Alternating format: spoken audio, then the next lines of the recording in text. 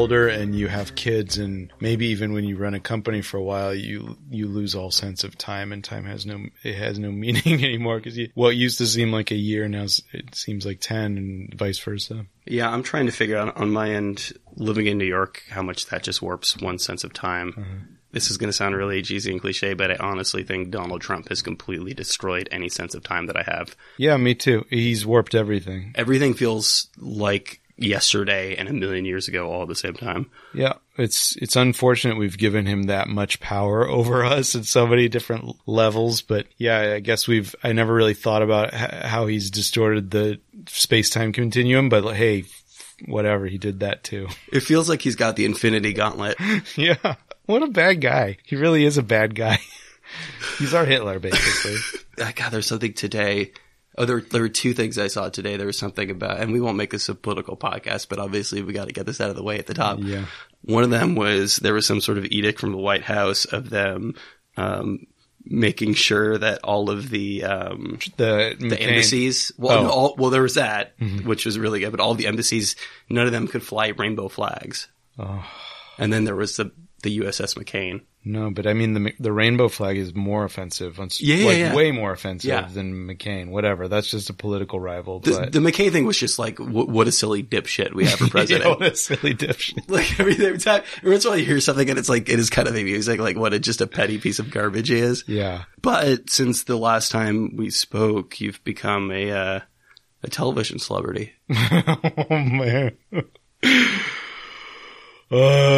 Begrudgingly, that seems to be, I mean, like, begrudgingly or not, it's double-edged, but yeah, that is a thing that probably I get the most recognition for. And I say double-edged, go back and forth. Obviously, positive edge is it allowed us to do a lot of great, a lot of work with a big client and bring in a nice amount of revenue for the business, which helps keep us going on other things. The negative is that the work I want to be most known for? Is that the work I want to be most visible connected with my company? Probably not. And then a positive is that people that I know tend to see it a lot, so they're reminded of my existence, which is, of course, like one of our biggest fears, and why we all stay on social media is we're afraid that everybody's going to forget us if we're not constantly updating and posting. So that's nice.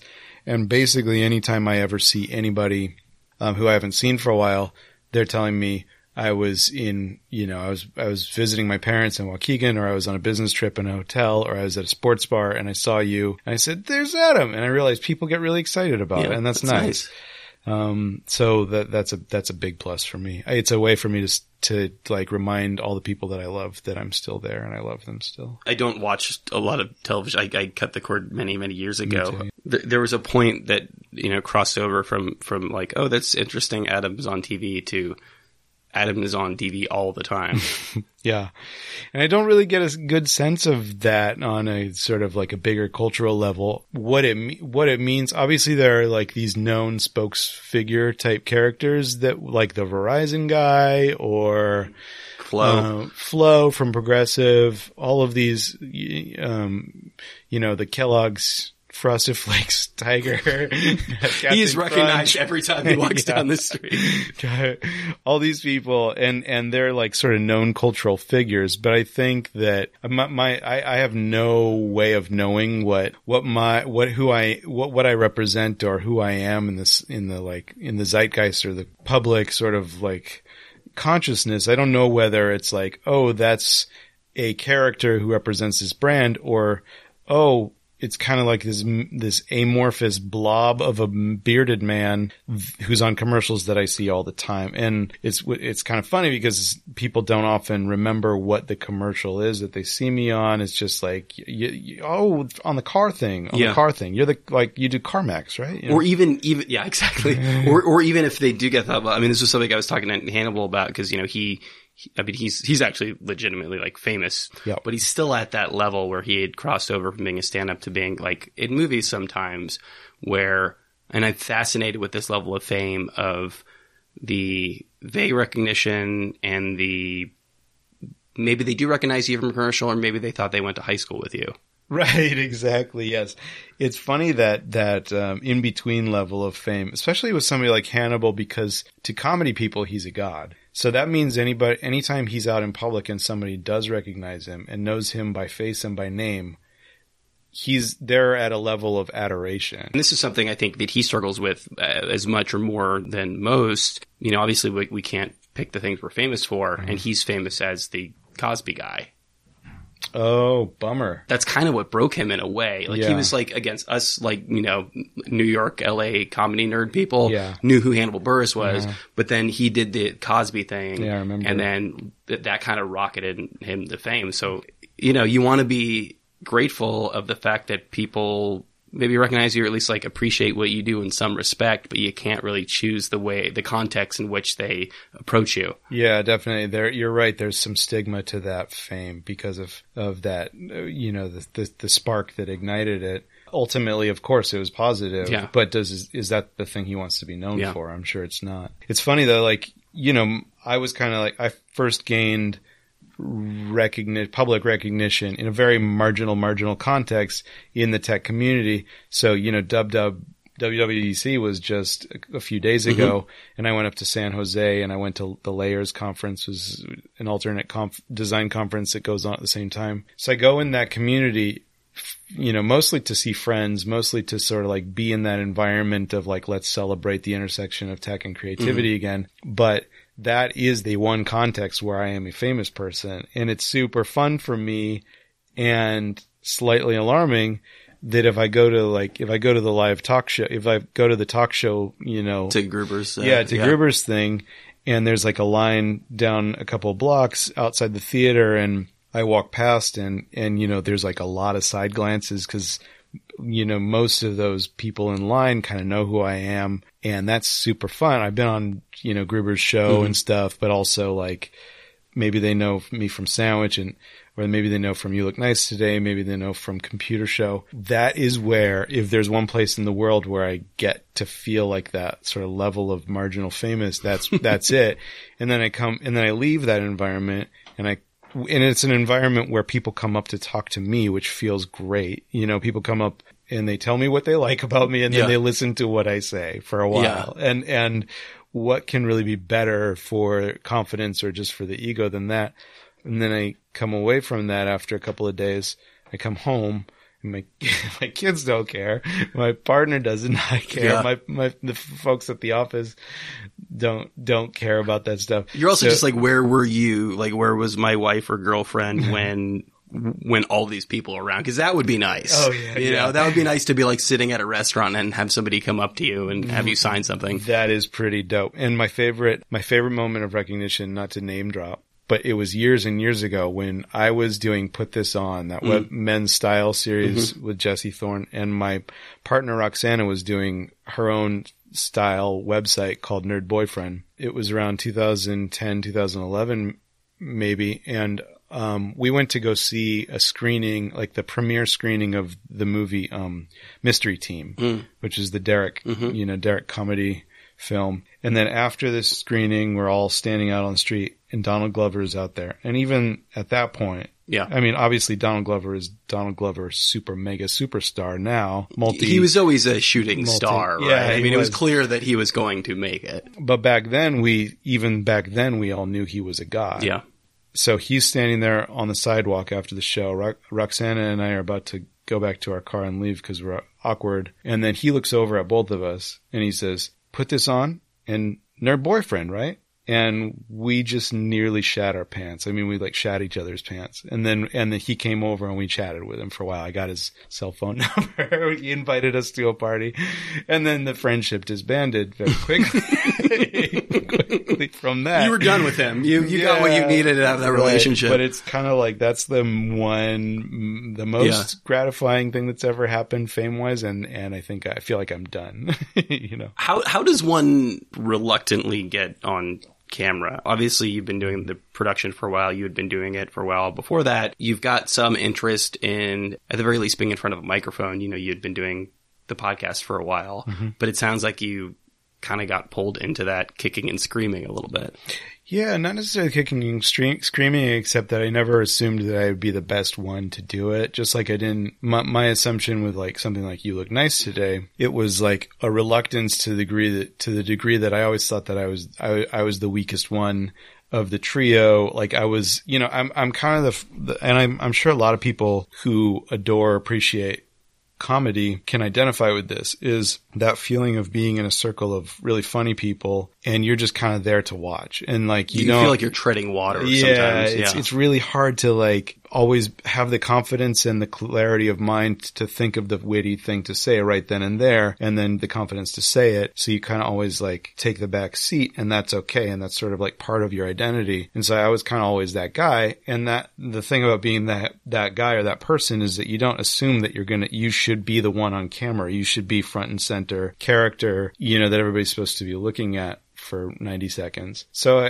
it was always just this hesitation around the idea that I just didn't think that I didn't think that I would be the most compelling person. And it wasn't really until, the first couple of videos that clients asked me to be that I started to sort of, reluctantly believe them that for whatever reason, I could be a character that can be trusted with this information and trusted to convey this information. And it was a pretty different persona than the one that I'd been doing on my podcast with Scott and Merlin.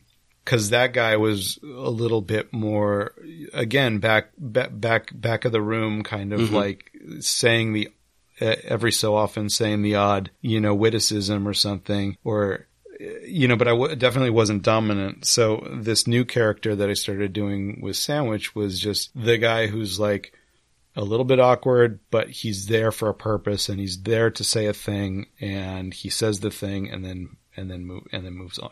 The word character is really strange from the standpoint of, you're essentially describing clearly two different parts of yourself. I mean, you were being yourself with Scott and Merlin. Mm-hmm. And it looks like, I don't know you well, but we've interacted a number of times. It seems like you're pretty much being yourself on camera as well. Sure. But you hit it on the mark. There are so many facets to every person, and you choose at any point what to reveal. But character people implies some artifice. I guess it does, but I would sort of like, I'd up that a little bit by saying that everything is artifice. Anything that is not internal is artifice. And you live in Los Angeles and you make videos for a living, so you're very keen. Right. And I think that it's less about, the artifice is less about like the additive participation. It's more about the subtractive participation in that you're choosing, especially, with things like a podcast that you edit or these commercials that you shoot and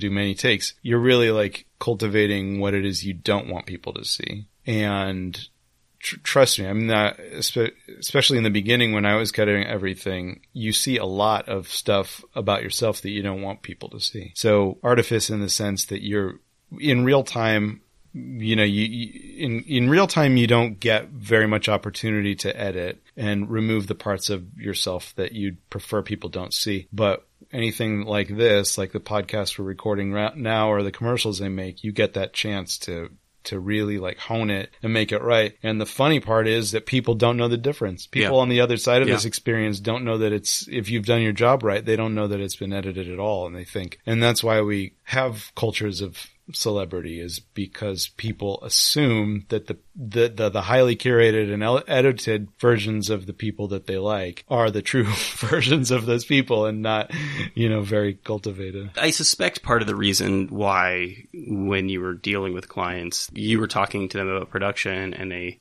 zeroed in on something is that, is that there's a realism there, that there's something real about you as a person, that you're not a Kardashian. You know what I mean? Yeah, you're not somebody who is like been necessarily working their entire life to be on screen, and that is clearly part of the appeal. Yeah, there's a lot hanging out. There's like a lot of rough edges, and there's not a highly visible evidence of trying to make perfect. Trying too hard. Yeah. Yeah. Cause that's sort of like, you look at I apologize for, using the example of Kardashians because it feels like, why give them more attention? But the Kardashians are the perfect example of like what it looks like when an image is perfected for consumption. Yeah. And I could say to your point that I'd probably represent the opposite of that, because even from the first videos, like the first one to launch Square, I hadn't shaved, I hadn't gotten a haircut, I just sort of wore whatever, my shirt was wrinkled, and I guess that at that point there was something refreshing about somebody who like hadn't tried to, perfect the image. Clearly you had some interest in something performative from the standpoint of doing a podcast or these other things. Even though you were reluctant, or at least it was unexpected, have you learned to enjoy that aspect of things? Yeah, I do. I enjoy it a lot more than I used to be on set and like be in front of a room of people and try to have to do the dialogue. I think I used to sweat it a lot more, especially when there's a bigger crew and you're trying to remember your lines and you're feeling like, okay, I'm supposed to be saying something that's sort of funny. Nobody in here is laughing. My self-confidence sort of like gets chipped away take by take by take. And that's something that, you're sort of like, you're giving too much power to that feedback loop in that context. I suspect that that's probably one of the hardest things about being a porn actor is it's like, it just seems like the least sexy situation you can be in. Yeah. Well, in that instance, I think you would have to forget that anybody else is there in the room, or God, I think that there's just like a whole set of skills and tools that adult performers use that I would have no idea. Sure. I wouldn't even be able to guess at how they get good at what they do. I mean, how did those conversations go early on, though, of somebody just kind of floated the idea of you versus, was there a financial aspect of it? Was it not wanting to necessarily like pay a professional? I mean, and you know this as well as anyone, buddy, you get paid a lot of money to be in those spots.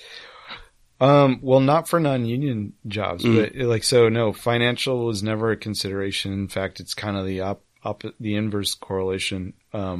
It's the client usually pays more for me to be in the thing than they would just to pay an actor. But, you just have to consider what the added value is of having me, who's this sort of like known entity, representing and endorsing the thing. Early on, it was really it was sheer luck of having put myself on camera to promote my own app.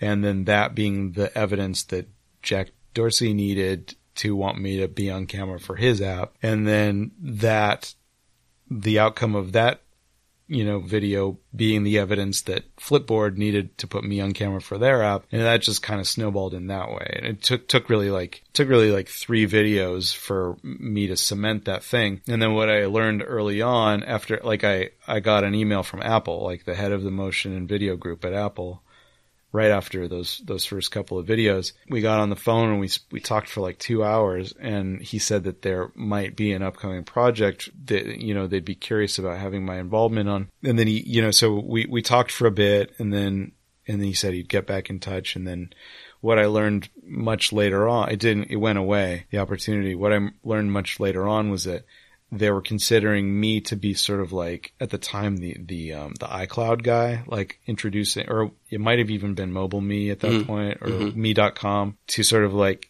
teach people what that was, that whole ecosystem. But internally it was determined that I had already sort of like worked with other startups, so Apple didn't want to be seen as interesting. So you were too much of a known quantity at that point. Yeah, which was interesting to me. I mean, I'm sure you've had this conversation with Hodgman at some point. I wonder if I've never talked to him about this directly. Like you, he's different than a lot of, again, like your Flo or the woman who does AT&T commercials, and that, like, he he's wasn't not just an actor. He wasn't going his way to be a commercial actor necessarily. Right, yeah. But he's clearly moved beyond that at this point. But he was the Mac guy for a long time, yeah. And it must be difficult to kind of weigh the positive successes of that with what it means to the rest of your career. Right. Yeah. You kind of wear it as an overlarge badge for a while. And, I think he'd probably say the same thing that I do about TrueCar, which is that it allowed him to do so many other things. It's great for your confidence and it's great for your career, and to the extent that you want to be famous because everybody kind of wants to be famous. Mm-hmm. It allowed him to do that for a while. but he already had this career as like a thinker and a writer and a comedian, and he was correspondent on the Daily Show and all of these things. So I'm sure he saw it at the time as this is just a vehicle to extend his career in that way. And it's up to you whether you consider that a burden or a blessing. And I think he would, as well as just as anyone would, Flo or whoever, they would consider it a blessing at the end of their life. And net, it all comes out like on top. How much of the sort of that those early days, those first few videos, was really kind of being in the right place at the right time? I mean, it sounds like things cascaded. You're mentioning for early projects, you're mentioning Twitter and Flipboard. Mm-hmm. Subsequently, two of the most successful and Square. Yeah. Okay. Well, I never worked with Twitter. Even like having had that conversation with Jack early on, like clearly you were where you needed to be. Yeah.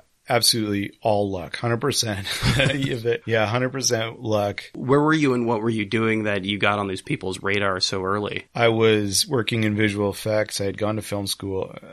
These are all really like anonymous things though. I mean, visual effects, right? Like who knows visual effects people? I didn't even consider myself a director or a filmmaker anymore. I'd kind of like, I'd come to terms with not having the personality that could, take that level of authorship or, the confidence to do that, because I didn't have what I saw directors around me have. So I was working in post-production, which is, like you said, a very anonymous backseat type of a job. But I did get really excited when Twitter came around, when Web 2.0 came around.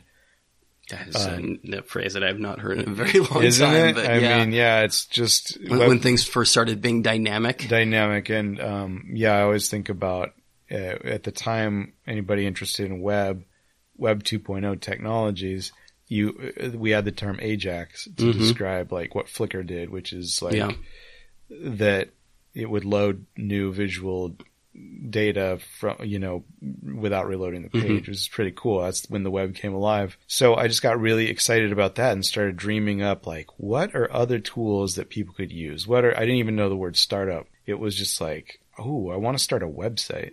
You were in LA at the time? Yeah. Mm-hmm. I was in LA. I'd been here working in post for a while, and just being fascinated with that tech. And also when Apple was still an underdog, pre-iPhone, but it was clear that there was a trajectory there. Jobs was back. There was a lot of design attention being paid to every single product they came out with. And I just joined this community of obsessives who loved talking about the stuff that was going on in technology. And again, this is all pre-iPhone. So when I started getting interested in tech, at some point it surpassed my interest in media and in movies and commercials and stuff. It all just surpassed that. So, and then the iPhone came out and it blew everybody's mind. Yeah, somebody on my team, JP on my team, his dad has been working in a tech environment for decades, and like apparently just like took JP by surprise by making this pronouncement that the iPhone was maybe the most important invention of all mankind. And which, I mean, that's a pretty significant thing for somebody that, who's been working in it for that long. And knew what penicillin was. Yeah. Good, very good point.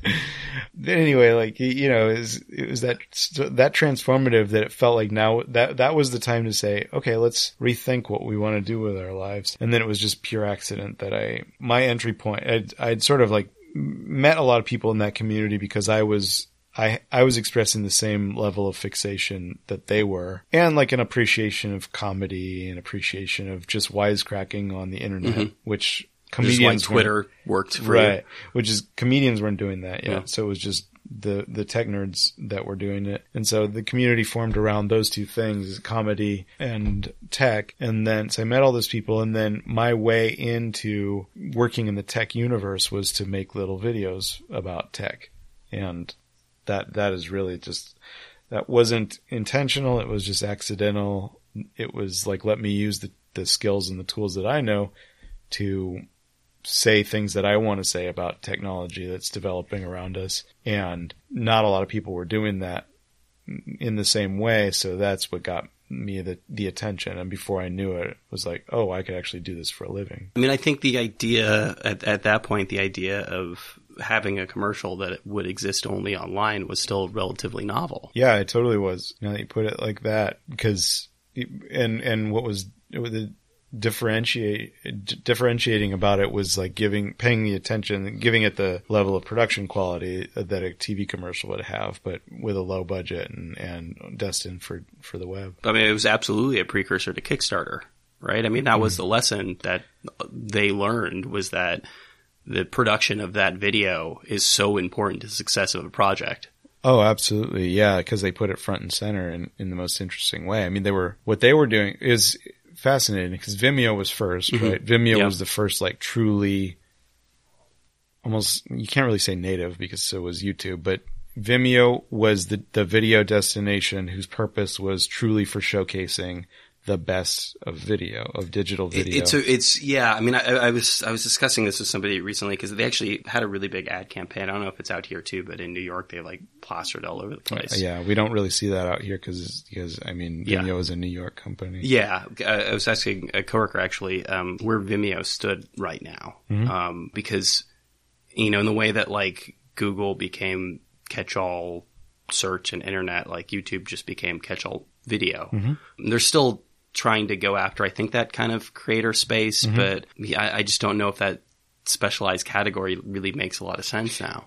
I mean, I think it makes sense still. I think it'll just always be more marginal than they wish it were. Than just like wishing that Vimeo could capture more of the market than 10%, let's say, is like wishing that the most interesting content was generated by more than 10% of the people. Yeah. It's never going to be, because that's the fact of humanity, you know? Sure. Less than 10% of people make the most interesting things. Yeah. I don't know. The content revolution or whatever has been wonderful from the standpoint of the ability of everybody being able to create stuff and, you know, obviously marginalized voices being able to be heard, but it's got to be, for somebody who has spent so much, you know, blood, sweat, and tears in making the best videos as possible, it has to be kind of rough on the psyche to see just really terrible videos like float up to the top. Where do you stand on like a Twitch? I think I'm too old to completely understand the appeal of it, but that's kind of the most popular video thing in the world right now, is people watching people play games. Yeah, I'm too old to appreciate it or understand it as well. I don't think I've ever watched a Twitch feed or stream, but I don't really consider that video content.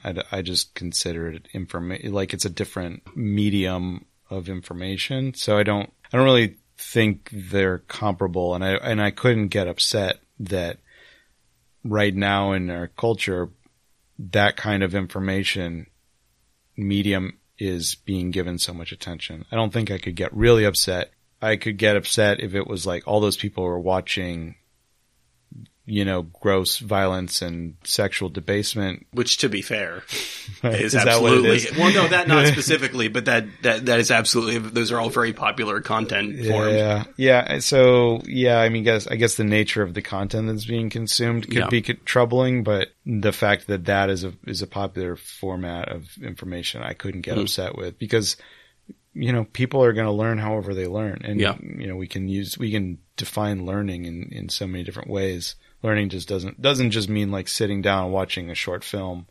Thank God, you know, or like appreciating cinema.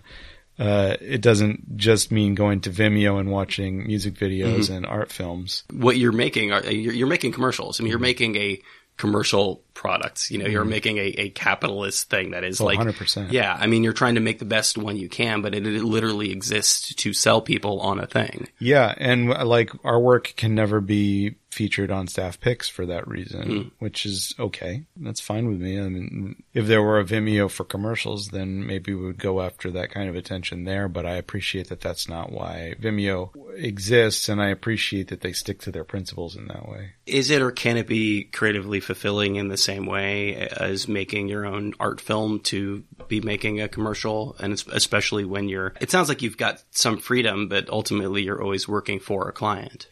Yeah, it can be that fulfilling, but I have nothing to compare it to. But I'm about to find out, because I'm just about to shoot my first music video for the pure love of it. And not because anyone approached me or not because a label came to me, but because I've, over the last year or two, found a new fascination with or reconnected with the music that I love, which is mostly jazz and the crossover of jazz and hip hop.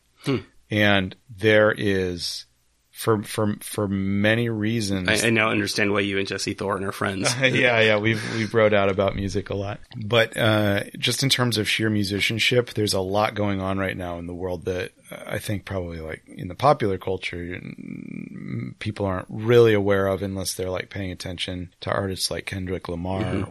But especially around him, for instance, in LA, there's this universe of musicians that are doing mind-blowing next level stuff in terms of like blowing out the possibilities of the music that had never been achieved or possible prior to this generation. And it's fun to, like, I've just had a few different conversations with people recently, friends who kind of like identify, and a lot of musician friends that identify that the tools have evolved to the point to allow people to make different kind of music, but also the output of that music has then fed back into the old school traditional analog musicianship, that in a way that you see performers, especially young performers out there, that are able to reproduce the chops of electronic musicianship, but using acoustic instruments. And also there's almost like there's a higher level of mathematical thinking about this music right now in terms of like harmonic possibilities that hadn't existed before. And if you go to you sound like a prog guy right now. No, seriously, I know. And I probably am of the wrong era, but this is such an exciting time to be paying attention to that music. So I discovered a couple of artists that are not only making that type of music, but are also directly in that Kendrick Lamar universe, that Thundercat universe. And Flying Lotus. Yeah, Flying Lotus. And so I got in touch with them and I said, hey, I adore your music. It's blowing my mind. It's like nothing I've ever heard. And I want to make a film, like what would traditionally be called a music video, except jazz doesn't usually get this type of music video. So can I do that? Can I lend my resources to you and we make a film together? And you tell me what track you want it to be for. And so I met with them and they got super excited. And ever since then, it's been a lot of momentum, like bringing in crew that I usually work on the commercial stuff with. But these are crew that are incredibly, tremendously artful, creative, talented people, but they don't get to express all of that creativity in the commercials. So I get to like approach them and say, hey, let's work on something that's got no commercialism in it whatsoever. Let's just make something for the art and the love of it. Is this through Sandwich? Well, I mean, my production company is Sandwich, so that's who's going to be producing it. It's that tough thing of asking people to like, hey, let's do a thing for the love of it. Yeah, but honestly, people around here especially enjoy that opportunity probably more so than let's just work on this commercial because we have to and because it pays the bills. We all pitched in and made this How to Vote video with Demi Adejuyigbe come midterm election time, and it was the most fun anybody in this company has had working on anything. Question isn't why you want to do it. I mean, that's obvious, but the question is, I guess, what took so long? Why are you finally now doing something just for the sheer fun of it? I mean, if you want to get deep about it, there's a lot. I'm 41 and there's a lot of transformation going on in my life right now. These are the things, that most creative people are exploring pretty early on. Sure. Yeah. And you sort of jumped headlong into capitalism. For sure. 'Cause capitalism is where the money. Sure. You live in Los Angeles. I mean, it makes sense. And I did too. I had to make tough decisions early on of writing for myself versus, going to these publications, and I ended up on the latter side of things. I guess it makes sense from the standpoint of like, you can finally afford yourself the ability to do this. I mean, you have the resources to do it. Yeah, for sure. That's the reality of it. But also I don't mind having spent, 6 years working in visual effects, learning skills, and then 10 years running this company because I did get pure joy out of it. It's not like, oh, commercials such a drag. It's actually unfortunate that commercials has that stigma. Certainly when I went to film school, nobody talked about commercials. And I was there from 96 to 2000, and maybe people were talking about music videos being an interesting creative opportunity, but nobody was, in my circle anyway, was talking about, hey, explore your filmmaking through commercials. And now, I mean, music videos had already had their moment. There was a while there where, like Michel Gondry, Spike Jonze, sure, like all of the great directors were being fed through music videos, but that had already probably come and gone by that point. Yeah, it seemed to be really keeping to music videos and cinema without any intermediary between, through commercials. I don't think people, you've got the Cannes Lion and stuff like that. And sure, there's always kind of an awareness that some commercials can be clever and funny or really creative or make you cry. But at least, again, in my circles, nobody was really saying, as a filmmaker, I want to set out to learn how to make the best commercials and really triumph in the context of advertising. Nobody was really saying that I knew of, and certainly not in film school. So it wasn't until I got out here and started working in effects that suddenly, most of the jobs I was participating in or on set for were commercial jobs. And then it was fun to see behind the scenes that as much care and obsession can be put into all of those decisions in making a commercial as there would be in making a feature film or a music video or something. And when it comes down to it, if you like being obsessive about those things, then you're going to like your job.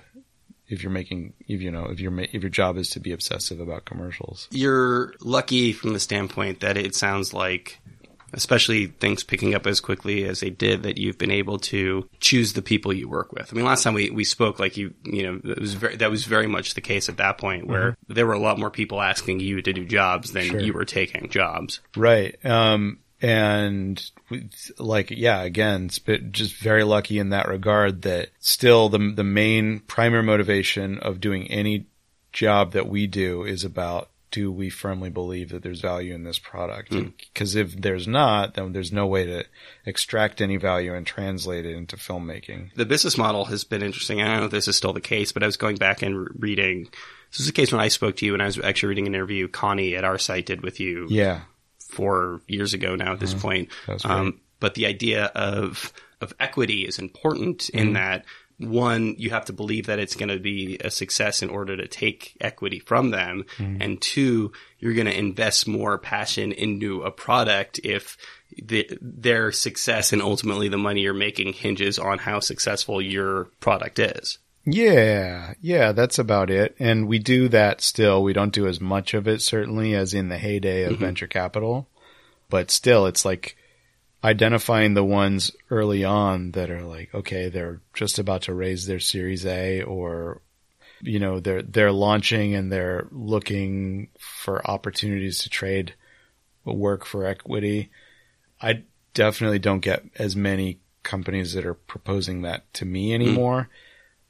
But it's I feel like the average is maybe 2 per year at this point, whereas it used to be closer to 10 per year of doing projects with an equity component. And a lot of that is just being more selective, because seeing so many of them that I felt had full, let's move, freight train momentum and promise, not materialize. Sure. So, you start looking at that as throwing money away. And I'm not a gambler. I don't like playing cards. I don't like playing games. I don't like investing. I don't like, speculating on the market. So I just want to be really, judicious about doing that kind of thing. I've spoken to so many serial entrepreneurs, CEOs who are incredibly excited about that project, and it gets you really excited about it. Oh yeah. And you have to be, you absolutely have to be pragmatic. You understand, you begin to understand why all of these companies are just pumping money into products, and why they're losing money hand over fist is because it's really exciting, and you want to be in on something from the ground floor, but it sounds like you got burned more than a few times. Yeah, you start to believe stories. You know, like that's my job as a filmmaker, is to be a storyteller. So you look for the things in founders that are the things that you value, which is the ability to tell a good story. Does that give you a better bullshit detector, though? No. I think I still believe a good storyteller now as much as I did 5-6 years ago. It's just that I have a little bit more awareness of the landscape and the market that I did back then. So you kind of like, if you hear a story now that you heard already 3 years ago, or you've heard a dozen different times, and you kind of like pick and choose what to ignore. But it's that thing, the phenomenon that you're talking about, the reality distortion field, is real. And when you come across a founder that has the ability to create that distortion field, it's powerful. You know, the power of a founder to tell a good story is the same as the power of a politician to tell a good story. And we want to believe these people, because who doesn't love good stories? We got 8 years of Obama, you know, and however you feel about how that turned out, like he was a good storyteller. He was a beautiful storyteller. Yeah. Absolutely. And like it or not, Trump is a good storyteller too. Yeah. He's just got a very different story to tell. He tells horror stories. I was going through the page, and Starbucks was a client. I mean, that's seems different than the normal startup. Yeah. But it was almost like a little bit of an inflection point with the kind of clients we worked with being more like brands rather than products. Because a lot of our clients, even at that time, that was like maybe 3 years ago, a lot of our clients were products that were discovering their brand. What does that mean exactly? So I'm a startup and I have a tech or an innovation or an idea that I need to turn into a product, put everything I have into that product, and I sort of like the brand is secondary to that. And they didn't know what story to tell. Yeah. Basically. Yes. Yeah. Oh, absolutely. And that's sort of, that identifies like why a lot of them would come to us, is like help them tell the story of their product. So development of the brand is sort of secondary to that. But you're talking about Starbucks. They've already got, you know, many decades of their brand story being told, and now they're a brand in search of a product because they've got, you know, innovator's dilemma. They need to figure out how to stay relevant and like refresh their stores and refresh the customer experience, and figure out how to keep themselves relevant constantly because of shareholders and whatnot. And so they have a whole digital marketing department, a digital product department, and they're the ones that come to us and say, like, we need people to know how our app works, and like why people who go to Starbucks every day but don't take out their phone, don't use the app, don't know it exists. We need to give them a reason to believe that the app is a better way to go to your Starbucks every day, and whatever. That brand came to us to tell their product story. And I think that represents more of the kind of work that we're doing at this point, is like they have a brand that everybody knows about already and an existing product, and they just need our help in sort of like translating the values of that product in ways people can understand them, that translates then to a lot of people clicking and buying and visiting the website and all, downloading the app, whatever it is. So when you say it was an inflection point, you mean specifically for your company, that was when the transition moved toward where you're at now? Yeah, because it was like things had cooled off, I think, at that point in terms of the speculation of like finding the next unicorn. Yeah, the venture capital seemed to be decreasing a little bit, or like the heat. And then it was mostly about like, okay, so there are all these established brands out there, or, you know, brands that are funded out there, and like the one thing that hasn't changed is nobody's saying like, oh yeah, video's not that important. You know, everybody still says video is important. And the definition of video changes, because video 5 years ago now means a 30-second spot on TV, but it's still video. Do you feel like you've become kind of a more traditional agency from that standpoint then, that you're working with more traditional clients? Yeah, for sure. A traditional agency, no. I think the definition of creative or ad agency is changing all the time by necessity, because the traditional big ad agency model isn't really, it's not necessarily able to adapt to what's happening in the product space. It's kind of coming from both sides. So like in a sense, you are moving more towards the traditional in terms of the clients that you're working with. But on the flip side, maybe the rest of the world is kind of coming around to where you are. Yeah, I would say so. I would say that, yeah, it's all circling around the same idea that, I guess what's changed most, we haven't changed all that much in terms of like our motivations and our process, not that much, but our creative and strategic process has become a lot more formalized than it used to be, because we used to absolutely undervalue the ideas behind the videos and sort of like throw that in as like a... What's an example of that? Well, I mean, like from the standpoint of like, maybe you would almost be kind of mocking it a little bit. Not mocking it, no, not at all, but like not undervaluing it in the sense of like not believing that it's important, but forgetting to formalize it in a way that involved the client and indicated to not only to our client but to ourselves that we need to be putting a lot of attention into that process that gets us to the point where we have an idea that turns into a script. Whereas like we always had a script. You have to have a script when you shoot a video, unless it's a documentary or something or a testimonial. You have to have a script. And I always wrote scripts, but the first time I went to the Square office at the Chronicle building and I set up the camera and, sat down and introduced Square. I wrote the script there in a conference room. I wrote it just, jotted down this, handed it over. How does this look? These are the things I'm going to say because this is how I understand what Square is. Well, that piece right there, this is how I understand what Square is.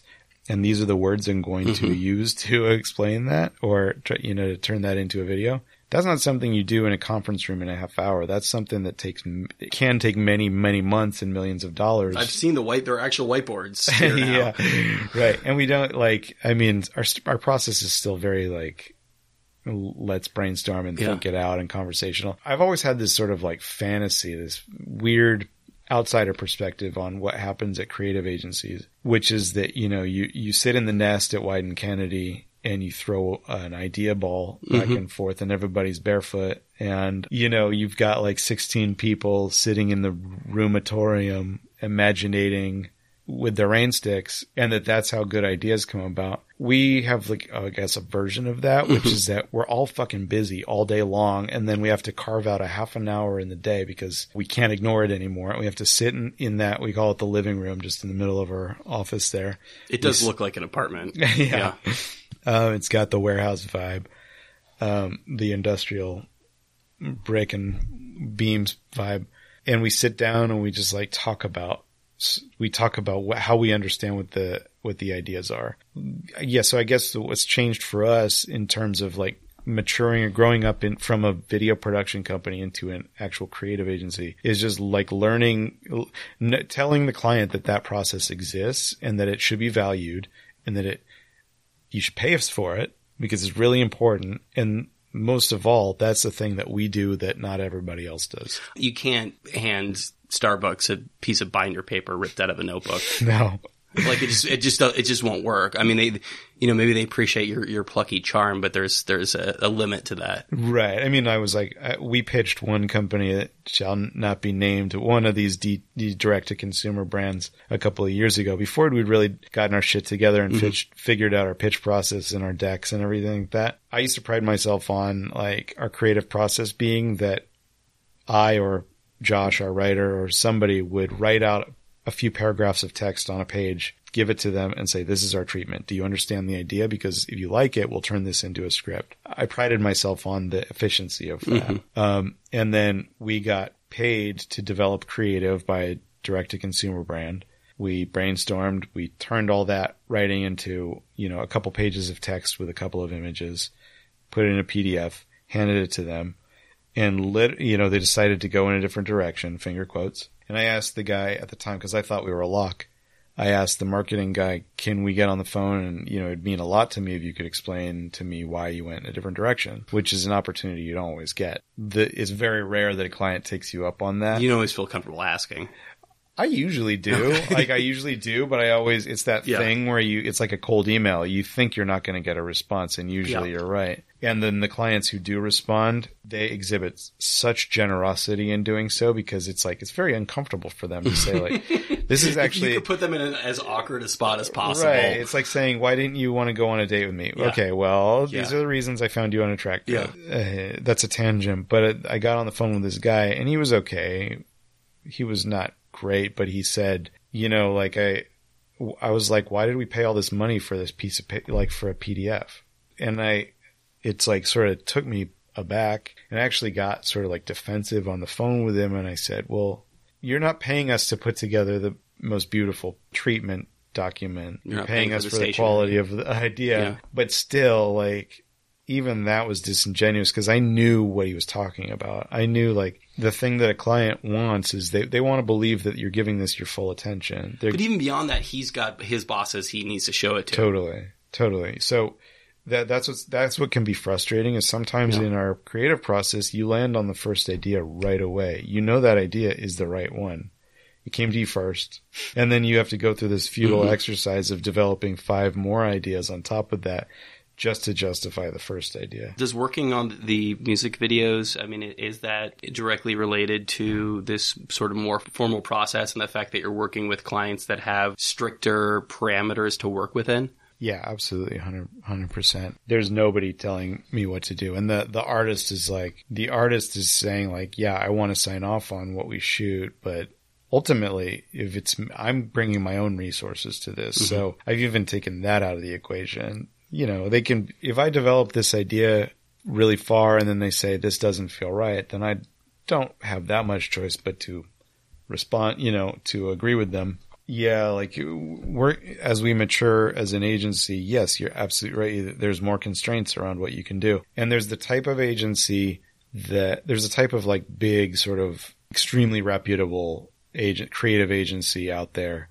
The 72 and Sunny, for instance, that big brands will go to spend millions of dollars for them, for that agency to take risks, creative risks, and do things that nobody was expecting, that is absolutely going to get attention because it was unique. But we're not that agency. None of our clients at this point are coming to us saying, blow it out, do something that nobody's expecting, be weird.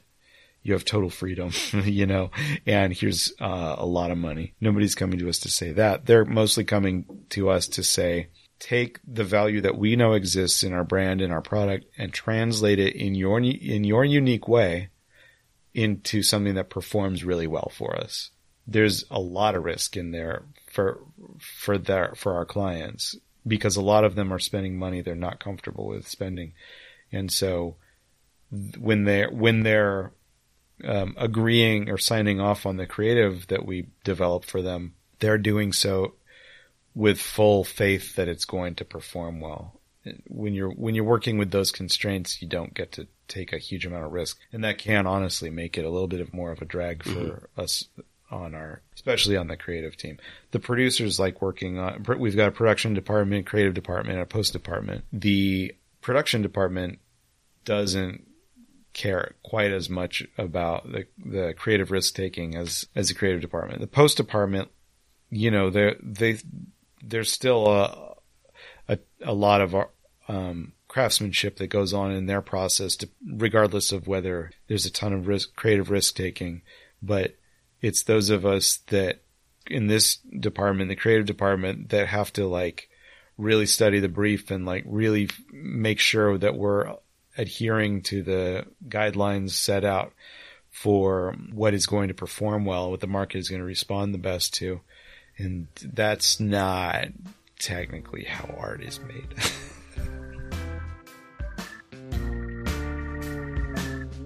There you go. That was the face of TrueCar.com, Adam Lonely Sandwich Lisagor. You can check out his stuff over at AdamLisagor.com and all of the sandwich videos over at SandwichVideo.com. Really enjoyed that conversation. Thanks so much to him for taking the time to do that. Thanks to you guys, as always, for listening to the program. If you like the show, there are a number of ways to support us. You can rate and review us on iTunes. We're on Google Podcasts and Spotify, YouTube now. Like us on Facebook. If you have any feedback, it's our welcome irlcast@gmail.com. Follow us on Tumblr. Yes, we are still on Tumblr at irlcast.tumblr.com. And that's about all I got for this week, so stick around because we're going to be back at just about this time next week with another episode of RIYL.